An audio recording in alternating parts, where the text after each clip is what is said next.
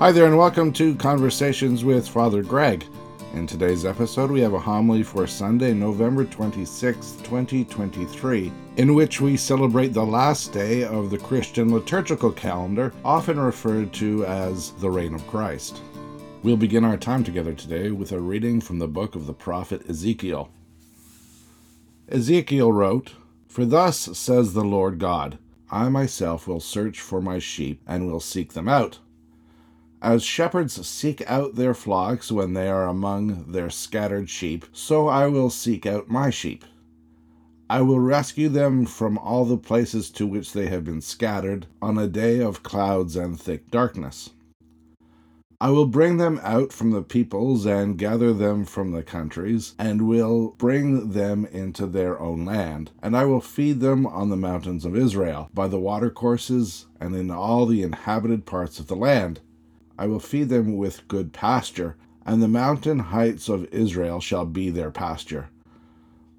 There they shall lie down in good grazing land, and they shall feed on rich pasture on the mountains of Israel. I myself will be the shepherd of my sheep, and I will make them lie down, says the Lord God. I will seek the lost, and I will bring back the strayed, and I will bind up the injured, and I will strengthen the weak. But the fat and the strong I will destroy. I will feed them with justice. I will seek the lost, and I will bring back the strayed. But the fat and the strong I will destroy. I will feed them with justice. As for you, my flock, thus says the Lord God, I shall judge between sheep and sheep, between rams and goats. Is it not enough for you to feed on the good pasture, but you must tread down with your feet the rest of your pasture? When you drink of clear water, must you foul the rest with your feet? And must my sheep eat what you have trodden with your feet, and drink what you have fouled with your feet? Therefore, thus says the Lord God to them, I myself will judge between the fat sheep and the lean sheep." The word of the Lord. Dear God, may only your truth be spoken, and only your truth be heard. Amen. Well, hi there, everyone. I don't know if I've ever told you a little story about a boy who was walking along the beach one day. He discovered that when the tide had gone out, it had left thousands of starfish stranded on the shore. His heart welled up with compassion, and he frantically began picking up the sea stars and flinging them into the water. This went on for quite some time when an elderly man happened upon the scene. The older gentleman approached the young boy and, in a voice dripping with cynicism, he growled, "Boy, I hope you know that you'll never save them all. You're wasting your time."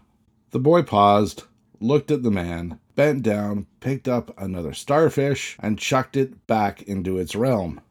He then told the old man, "I know I won't save them all, but I made a difference to that one." The old man grunted as he bent down, picked up a starfish, and followed the boy's lead. Today we celebrate the feast of the Reign of Christ, or what was once known as Christ the King Sunday. It's the last Sunday in the liturgical year. It's no accident that the new liturgical year begins with the season of Advent, in which we watch and wait for the coming of Christ.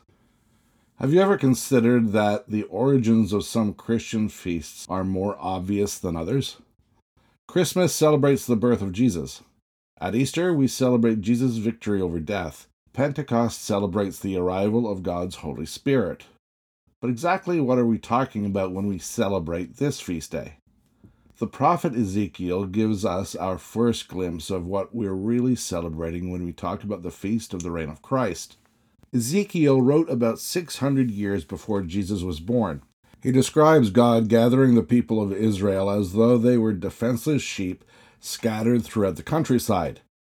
Once these lost sheep are gathered, God feeds them and nurtures them, taking care to bind up their wounds.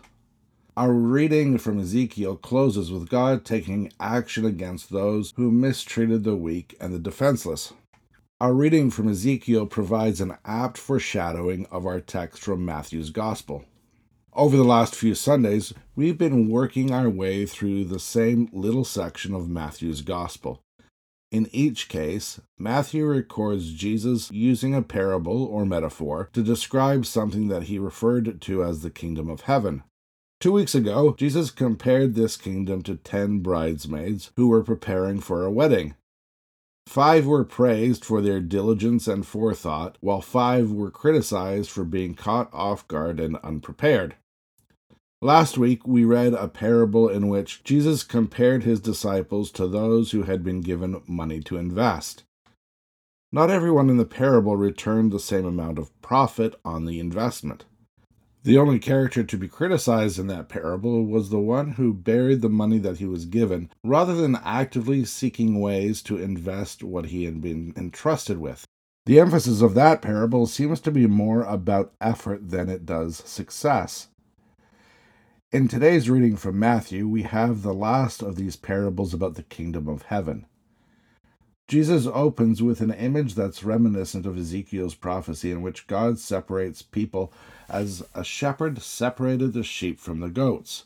We are told that the sheep are a metaphor for those who are merciful to those in need of the very basics of life. They are called blessed and are welcomed into this kingdom that Jesus is speaking about.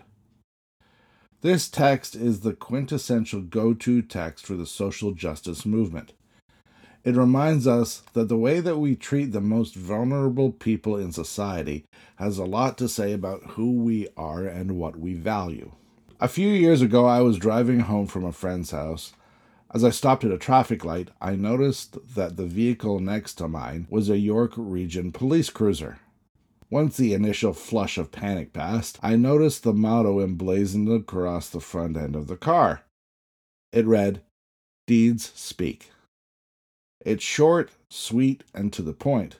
It's also profoundly theological and corresponds with the heart of what we've been reading from Matthew's Gospel over the last few weeks. You've often heard me refer to Jesus' summary of Mosaic law found in Matthew chapter 22. Jesus distilled the entire faith into 2 commands: to love God with every fiber of our being, and to love others as we love ourselves. This command is not simply theoretical. Jesus went on to tell these parables about being prepared and vigilant, investing all aspects of our lives, including our finances. And lastly, we have today's parable, in which Jesus talks about actively working to improve the lives of people who live on the margins of our society.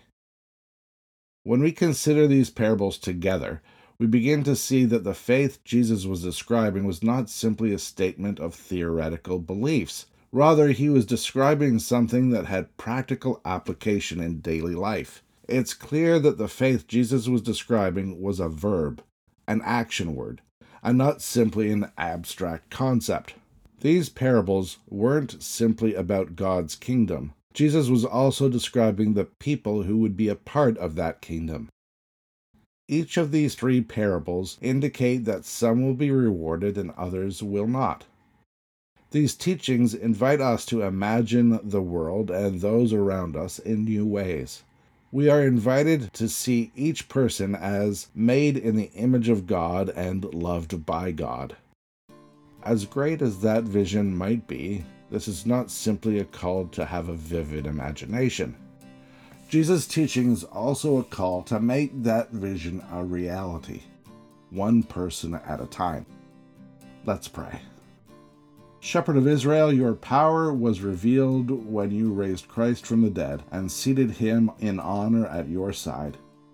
Grant that we may always give you thanks for your immeasurable love and show that gratitude in loving service to all our brothers and sisters. Through Jesus Christ, in whose name we pray. Amen.